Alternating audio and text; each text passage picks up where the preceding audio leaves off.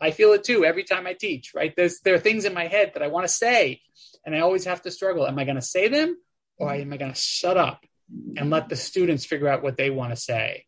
And I know, but the more space that we can give for the students to do the work, the better we will be at kind of helping them along this path towards production.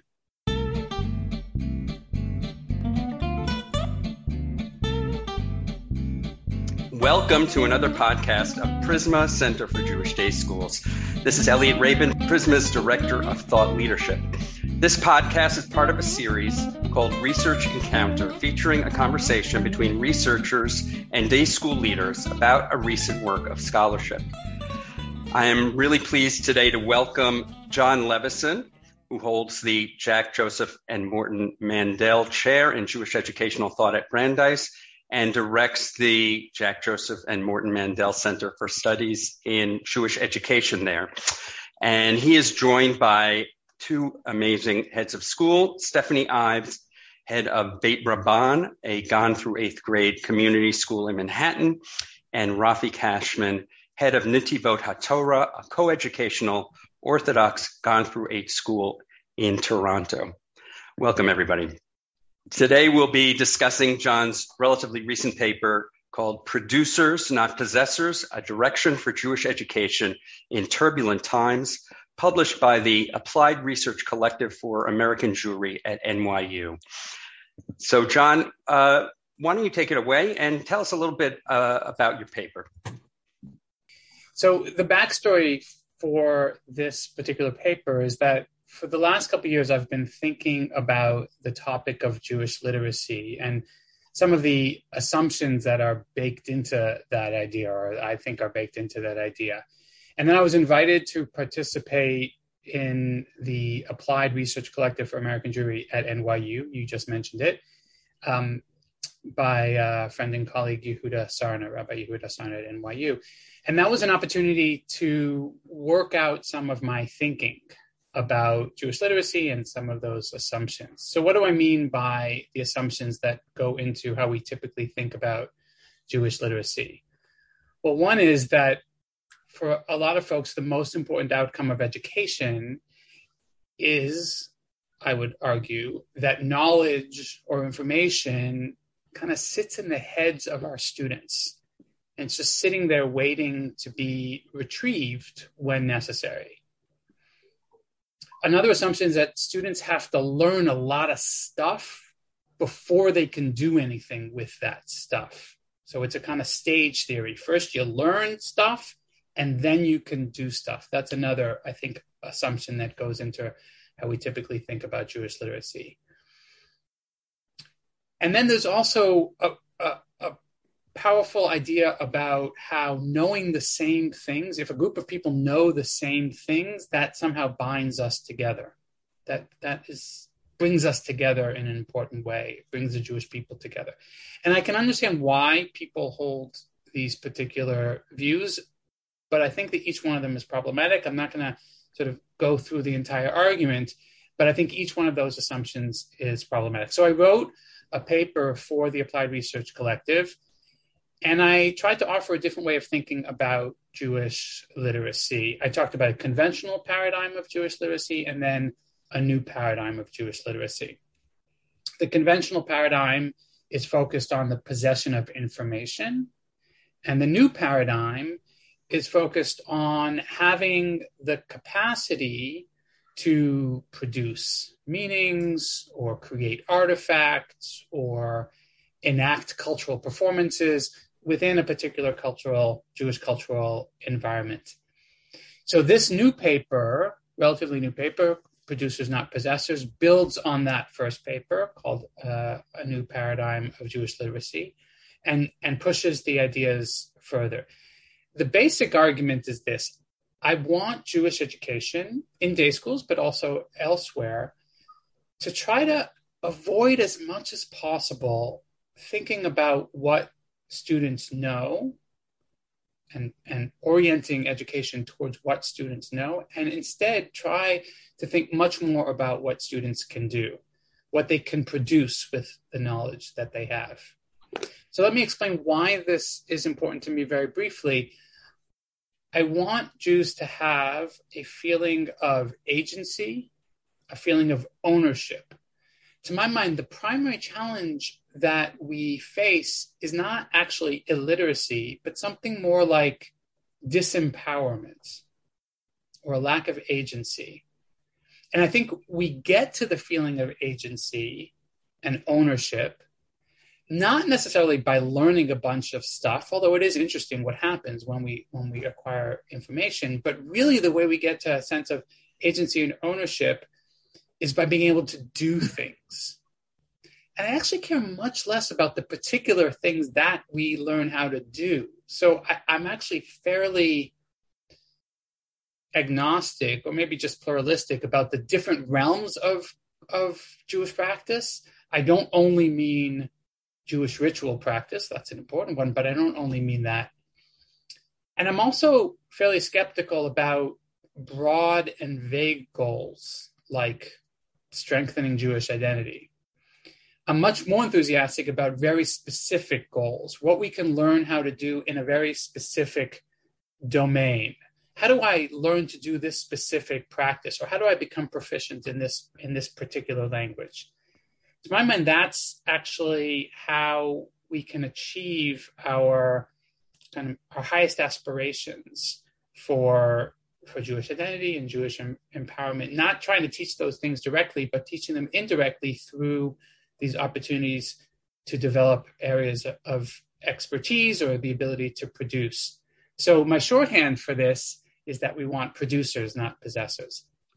I want to turn now to Stephanie and Rafi and ask how this argument strikes you. Does it strike you as obvious? Does it strike you what you do? Do you strike you as revolutionary? Are there new things that you discovered when reading and thinking about his argument?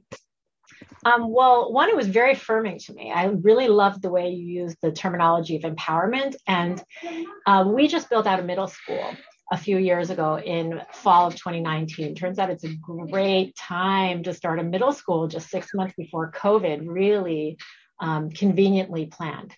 In any event, as we went through this design thinking process, that was a community-wide process, we wanted to identify what the core pillars of the school were. And 3 of them were obvious, like the terminology was obvious. The 4th, the content was obvious, but we couldn't get the right words. So I'll go with the first 3 quickly: active learning, boundless campus, kind community. Okay. And then the Jewish piece, we knew what we meant, but we couldn't get the terminology.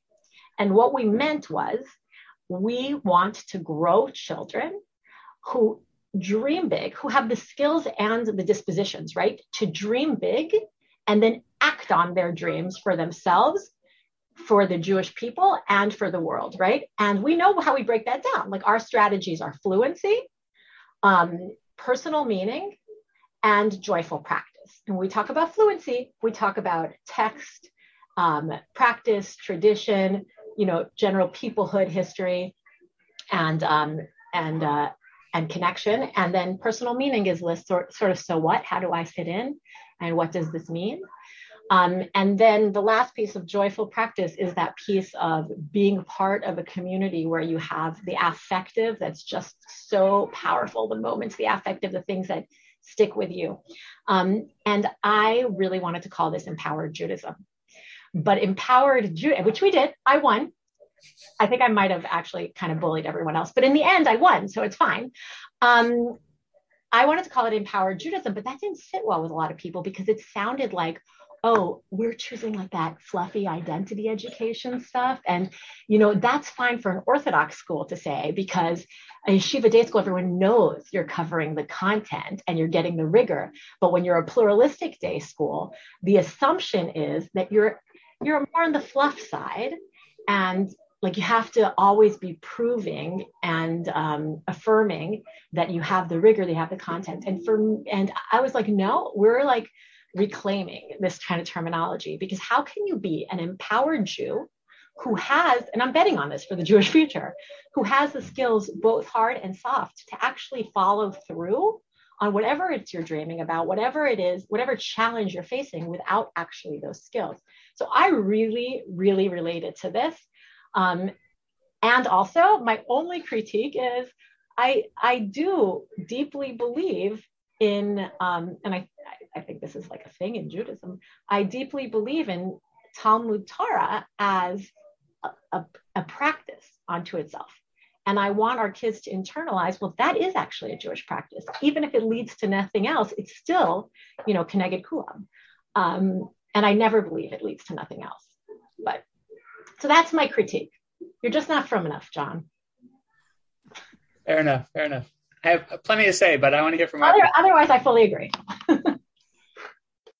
Two smaller thoughts, and then one I'm very curious what John thinks about, as sort of something that kept coming back to me through reading the article.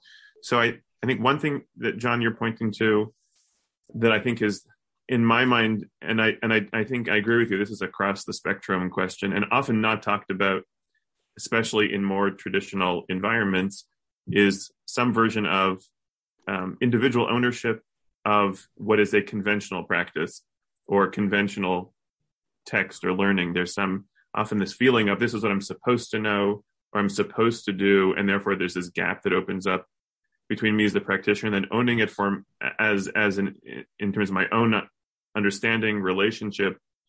There are certain brachot that I love more than other brachot. They mean something to me in terms of my own daily life. Other ones, they just fall flat, but I say them anyway. But the way in which, I internalize that and make sense of it, I think that's a process everybody should be going through. Rav Kook, in a very beautiful way, and I don't have it in front of me, he talks about the way in which every person has the unique way in which Torah shines through them. But you need, that individual soul needs to have that experience of learning and Jewish life, and that's when but they have to know that they can make it shine, that it's not foreign or divorced. I think that's the bridge you're trying to draw here, and I think that's beautiful, and I think that's what's so powerful about the model you're suggesting. I think educators, in my experience, often get caught up in this pitfall of, but they have to know X later on in order to be like good practicing Jews. It's not in the end of fifth grade. It's like they'll need to know that, these things later in life. And I understand why you sort of, as the educator, you want them to be prepared. You think you're doing them a good thing, you're doing something good for them, but you're just like widening that gap incredibly. And by saying, here's something you must know, you're not going to use it for 20 years, but just make sure it's in the back of your mind somewhere. And so I think that's a bit of that's a pitfall we often fall into. If I have a critique, and I'm curious if you see it as a critique or me sort of not analyzing this in the way you intended. The focus on autonomy and self-efficacy is, in my mind, arises from the pressure of modernity as a construct in our minds. It certainly applies all the way through. I would say all the way through all religious life, but certainly very deeply and explicitly through even modern Orthodoxy. But I think a lot of the embodied practice that you refer to and the living of Jewish life happens in community, and so it's not really about, and often not even exclusively about, the sense in which I make of it, or the way in which I, in your language, am a producer of anything, maybe of behavior. I'm an actor, I'm a doer, but not. There's actually a limit on that production, on that creativity, at least in terms of how it looks. And I think I don't know if that's a corrective to what we're talking, how you presented it, or just another layer that needs a little more explication. That's your next article. Or I didn't quite see how it came out as much. I'm really interested in how that piece comes out, and I have more to say, but I'm going to stop there. I sometimes, with my students, and here I'm thinking about either undergraduates here at Brandeis, sometimes graduate students, particularly in the Hornstein program, preparing to be Jewish professionals, I sometimes have used the phrase, the Shanda theory of Jewish education. And this is not a term, not a complimentary term. The Shanda theory of Jewish education is a theory that is governed by the fear that it would be a Shanda if, the graduate of my day school, my department, doesn't know X, right? Doesn't know this thing. and I submit, A, that this is a prominent operative theory of education, and B, that it's a terrible theory of education.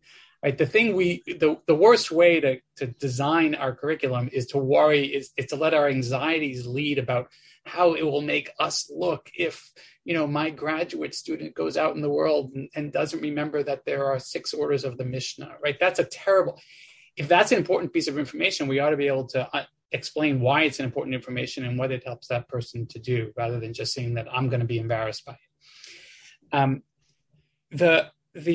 Let me go to the point about Talmud Torah, Stephanie, that you raised, and I think I want to say that I entirely agree with you. I want to argue that the important thing to understand about Torah, about Talmud Torah, about Torah Lishma, is not, or the implications of my argument about producers, not possessors, I don't think is that the Torah should somehow be utilitarian.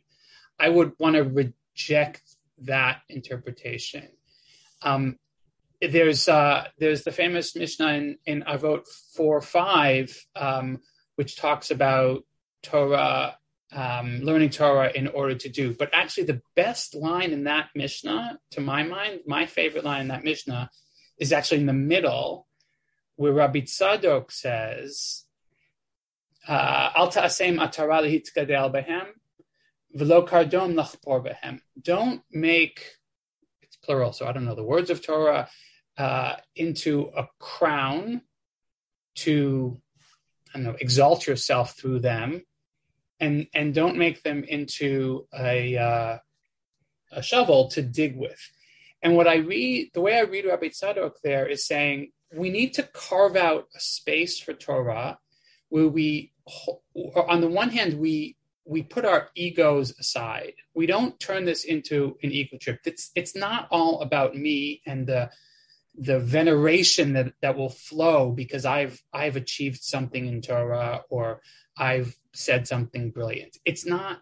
We have to kind of set aside that distorting effect of the ego, and we also have to recognize from the other side the way in which we can over-instrumentalize the study of Torah. So we want to carve out this space for Torah where it's a space of exploration, where it's a space of play, where it's a space of connection, where we're not thinking practically in that kind of utilitarian sense.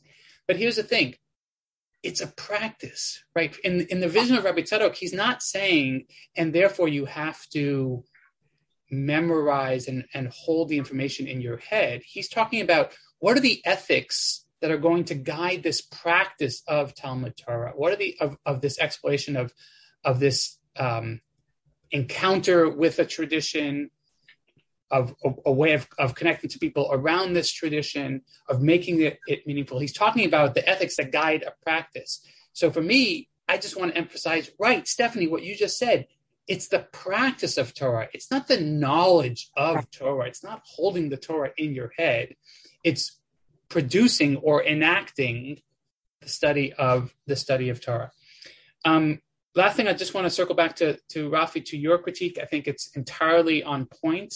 There is a kind of lurking individualism that is both part of our lives as moderns and is also highly problematic.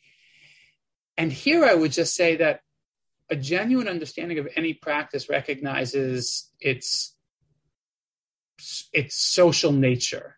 We don't actually conduct a practice by ourselves. We're always in dialogue with others, even if they're imagined others or if they're historical others.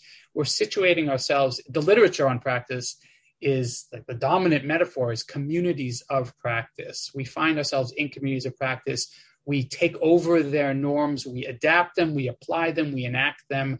We improve them. We critique them. But they're not just our own invention. So we're not, even if sometimes in practice, I might be sitting in my office alone. Happily, today I'm not. I'm engaged with colleagues. But sometimes we find ourselves doing things on our own. But at a deeper level, we're always in community. And there's no practice that is without again, it can be an implied community, an imagined community, historical community, or an actual lived embodied community. I was thinking, as Rafi was speaking, when you talk about producers, I don't actually read that as leaders in the traditional sense, right? Like my friend Ellie Confer, I think it was, had said, like, we're always training leaders. Can somebody please train followers, right? So that we can have a job. And I don't have the sense that like Jewish education is about the leaders of the 21st century. I mean, I don't know what that means. Everyone's a leader in their own way, but everyone's a producer. And when Rafi had just said something about like sort of a cap on what kind of action you can take if you're in a community, like there are going to be people who are the thought leaders, and there are going to be the people who are the Gedolei Hador, and whether that is from the perspective of halacha or social change, and they're going to be the statesmen and statespeople, etc. But they're also going to be the people who walk into shul and look around and say, I need to invite people for Shabbos lunch, and I need to make sure that I have enough food in advance to do that. They might be the same people, they might not, but I want everyone here to graduate. I graduate is like technical. That's not what I mean. I mean, I want to grow people who have that sense of innate production obligation. I have an obligation to act as part of Judaism. And that might mean inviting somebody for Shabbos lunch. It might mean social change. It might mean many different things at different points in my life, but I'm acting in this world as a Jew, and that obligates me. Yeah, I totally agree with you. Rafi, sorry, go ahead. Okay, I connect two parts of what you both said, and just do a little more explicitly. And I'm going to quote John, if that's okay. He has a line here that I think we're talking about practice, and we're talking about mindset. But I don't want to. I think they are the same thing in this context. So Stephanie, you said, you want a person who thinks I'm going to prepare more food on Shabbos so I can have the guest over, but the thing they're thinking about, it's a mindset that's an embodied practice. It's all happening sort of in one unit. So it's got this line: producers begin to think about themselves differently, as capable and empowered, as active rather than passive, as having control, as doing things in the world rather than having things done to them.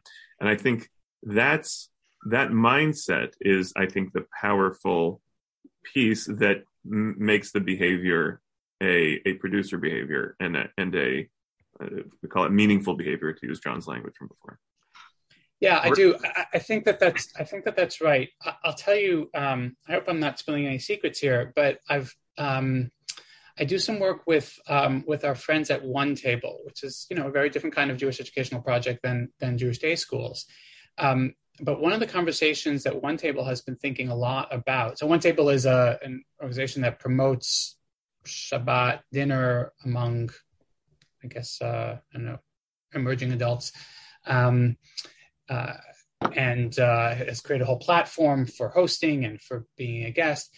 And one of the things that they think a lot about is there a practice of being a guest at a Shabbat table, just like there is a practice of hosting? And I think the answer is yes. I think the answer is just like it is not the case that the only important work that happens in a synagogue is what happens on the bima or at the table where the Torah is being read. That is important work. You can't have the synagogue without that.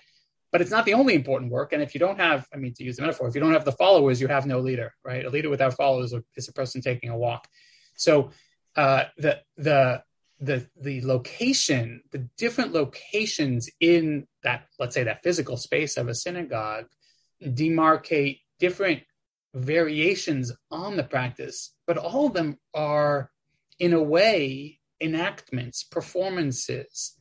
And you have to know something in order to, quote, do it right. There are ways of kind of getting it wrong, of making the wrong moves or moving at the wrong times, or all those things. There are norms around that. And there's also an empowerment that comes from being totally comfortable walking into a shul, not giving the drasha, not reading from the Torah, but actually being a member of the community. And if anything, I want to, maybe this is another paper that you guys will help me write sometime. I think this is actually underestimated in the way we talk about the outcomes of Jewish day schools in particular. I think that kids learn how to be in community. They learn how to engage with other Jews. They learn how to talk about things together. There's no class, maybe there is, I don't know, you'll tell me in your schools if there's a class on this topic, but I think it's part of the everyday life of Jewish day schools, certainly at their best, that kids are engaged in the work of being part of a community, building a community, not just when they're the head of the student council, that's important too, but everything they do, that's actually also a kind of learning and also a kind of performance. It's the performance of Jewish community. Well, it's ritualized, right? Like I just always think about how I think it's a lot easier to have a progressive and often project-based education in an authentic way in the Jewish context than it is even in the secular context, because we have all these authentic rituals that actually make sense and come at the right time. And you're not sort of like creating random things for kids to learn out of context. But, you have Rosh Chodesh and you have celebrations of Rosh Chodesh and all the Chagim, and families come together and Shabbat meals and all that stuff that you do as a community. You learn a lot about interaction. I mean, I just think even the ritualized mode of learning through Chavruta, it's like unbelievable how much our kids learn. They learn in a way that's totally transferable, right? I didn't have the best education, Jewishly or otherwise, until law school, frankly. And I came into law school thinking like, wow, I'm going to be found out because this is the first time, right? This is the first time I'm in a real school. And I was just like, oh, I know how to do this. I know how to analyze things. I know how to be in conversation. I know how I totally get things being complicated and paradoxical and sitting with both. And that's all ritualized for us. How lucky are we? We're so lucky. Some of this conversation, I think, can be a little abstract. We've kind of made it a little bit more concrete outside of the school context. But I'm wondering, what are some of the educational implications especially within a day school, that you see for this idea of producers? And I'm especially intrigued by John's analogies, which really, especially the martial arts one, I have to say, that really emphasize the performative aspect of this kind of education, which is not something I think is at all obvious when we think of Jewish studies. And I'm wondering if that resonates for you, Stephanie and Rafi, and whether Jewish studies, do you see it as fitting in better with these kind of performative educational areas like poetry and music or martial arts, or more in kind of traditional knowledge-based to use, or possessor frameworks, subjects like science that we think of, science, math, history, etc., or something else? If I could slightly put a point on your question, at least the one that I'm struggling with, which is why I'm going to ask it rather than try to respond to it, which is that on one hand, I like the metaphor of the martial arts metaphor, and thinking about it as a novice rather than a deficit, as a child who doesn't have something, but thinking of it as a novice and a place to grow from. That's true. But but I sort of have holding two things. On one hand, we were talking before about Asher Yatzar, making a bracha have to go to the bathroom. So, a 5-year-old can learn to say Asher Yatzar and say bracha in the morning and sing Adon Olam and learn to make a bracha on their food. And so in that sense, they are very much on the inside of doing it, and in whatever way that they're capable of. And so that's like one version of the answer. And yet, in so much else, they're novices. They're right at the beginning, and we have reasonable expectations of novices in physics, of which I still struggle with my my grade 10 physics that I never quite got beyond. But I never got to a place that I was on the inside of it. What does it mean for our novices in these younger grades? Yes, we're teaching them the embodied practice, but then what does that trajectory of growth look like that, John, you're describing? I don't know, maybe Stephanie, you have a clearer idea than I do, but that's sort of what I struggle with, especially when thinking if we, I wrote, John, does to do equal to produce? Because produce has a creative implication to it, and this is why I struggle with your language a little bit. To do doesn't. To do, I'm doing the bracha, I'm embodying, I'm living it. I'm not producing something. I'm not creating something. I'm not moving beyond. Or maybe I am as I grow, but I don't know that I am as a 5-year-old. So that's where I'm sort of struggling into what does novice mean in this context? Is it just a doer? Is it something else? If so, what is it, and what does that mean for a novice? So that's my struggle. I bet you're already doing it. I maybe it's a struggle in theory, but I bet you're already doing it, right? So obviously you're an actor and not just a passive possessor, right? I guess there's a stage between possessor and producer. I'm not sure if John intends it to be, but I would think there's sort of like a stage of actor and practicer or something like that. And we have that built in, right? Like you said, they're brachot, or like they're learning tefillah. They say tefillah. They're learning Torah. They learn Torah and translate it, and then they teach it. And we all build that in because we all do a good job. And sometimes we make it better than other times, and we create that like next step of production. So here's like a simple example, and we all do this in different ways, right? Like you get your Siddur in first grade, you get your Chumash in second grade. Everybody does that, right? Everybody's in Jewish day school. Do you get up for your Siddur celebration or whatever you call it, your tekes, and do you perform, or do you daven with your family and talk about your favorite tefillah and how does it affect you?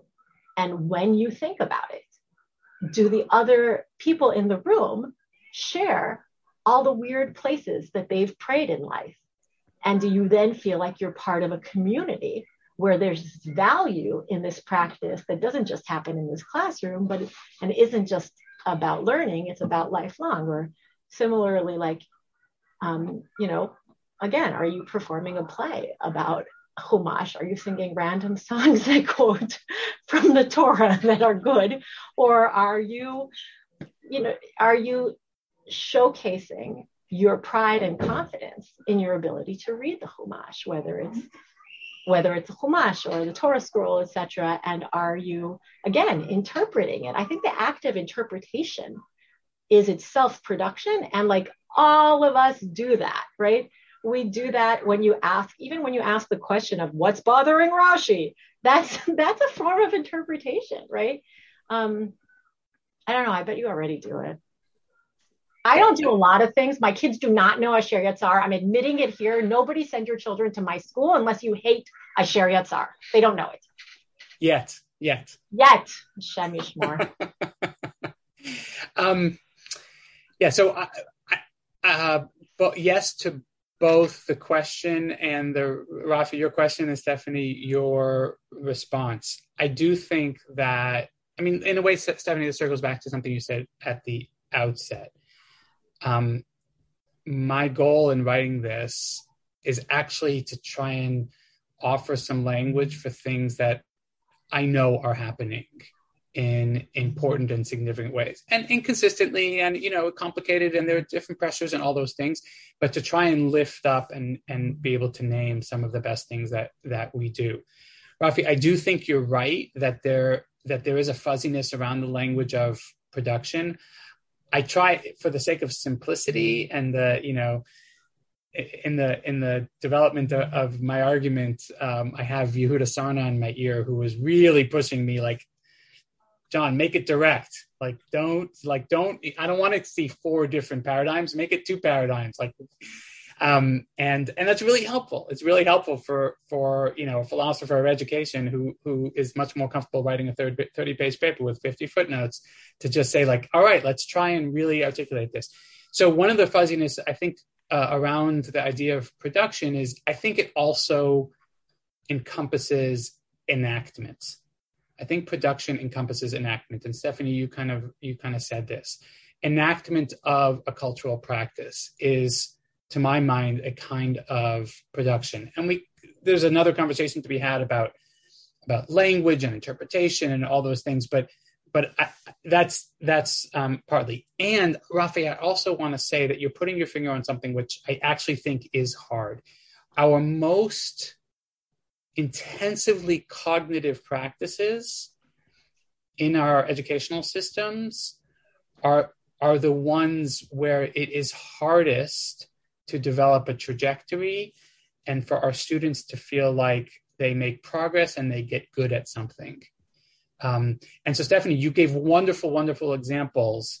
And there still is this question, okay, but what does it look like in physics, and what does it look like in history, and what does it look like when you're studying whatever, Mishnah?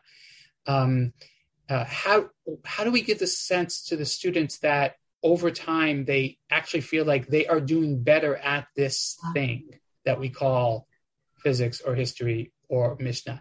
And I actually worry about this. I worry that we don't have clear enough structures that help students to see, last year I could do this in Mishnah, and now I can do this in Mishnah.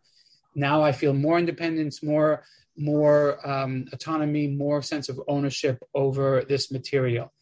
I do think that the ever-present danger is that we as educators will not make space for the students to do the work that they need to do, right? Well, because we feel such pressure, whether it's pressure to cover material, or pressure to articulate our own authority, our own wisdom, how much insight we have. I feel it too every time I teach, right? There are things in my head that I want to say, and I always have to struggle. Am I going to say them, or am I going to shut up and let the students figure out what they want to say? And I know, and there always has to be some balance, and it's not like there's no role for the teacher in the classroom. Of course there is. But the more space that we can give for the students to do the work, the better we will be at kind of helping them along this path of towards production. So I love this. This is like, I told you, like, I'm like, wow, what a bracha. I just got the language that actually is so much easier to use than what I've been using and trying to say in paragraphs and paragraphs. And I'm going to start using this language every year when I onboard new teachers. I'm going to use it in my faculty guidelines when I explain what we're trying to achieve Jewishly, etc. God bless you. That's a lot of pressure. No, you already did it. You already did it. I won't quote you. I'll pretend I said it. No pressure.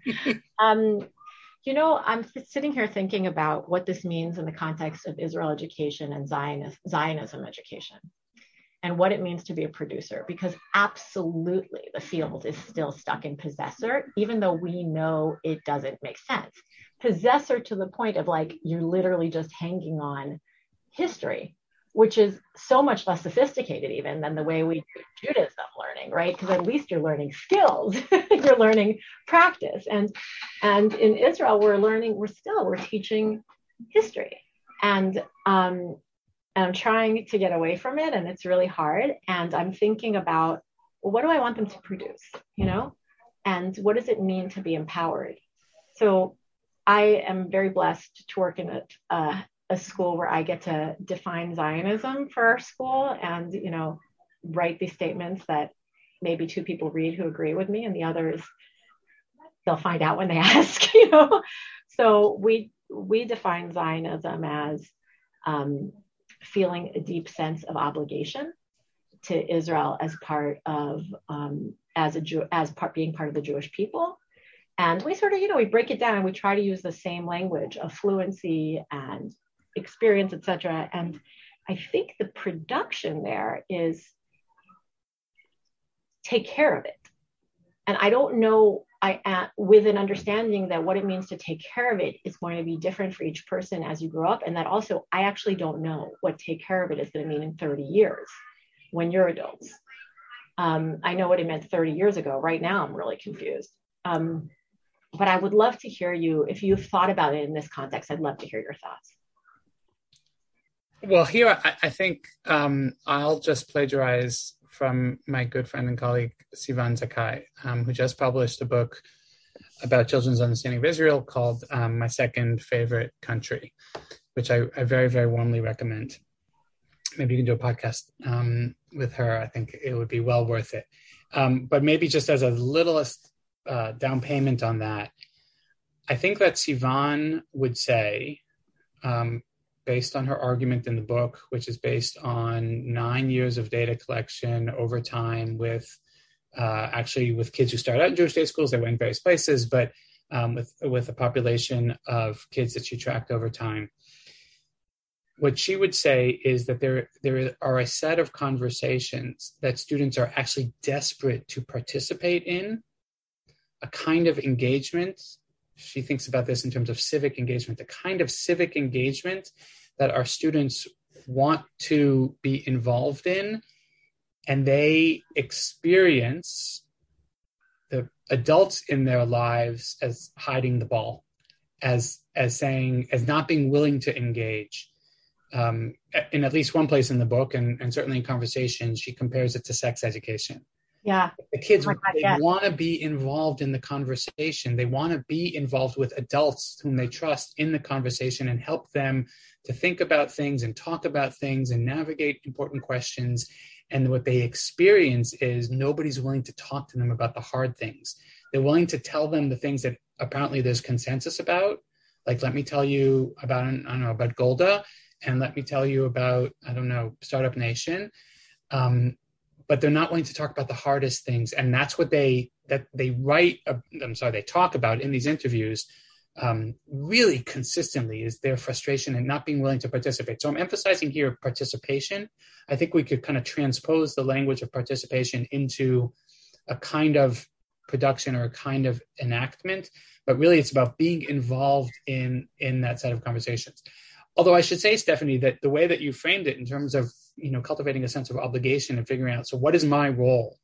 Right? This is not just a country. This is not just somebody else's project. What is my role in furthering this project? Where do I stand on this project?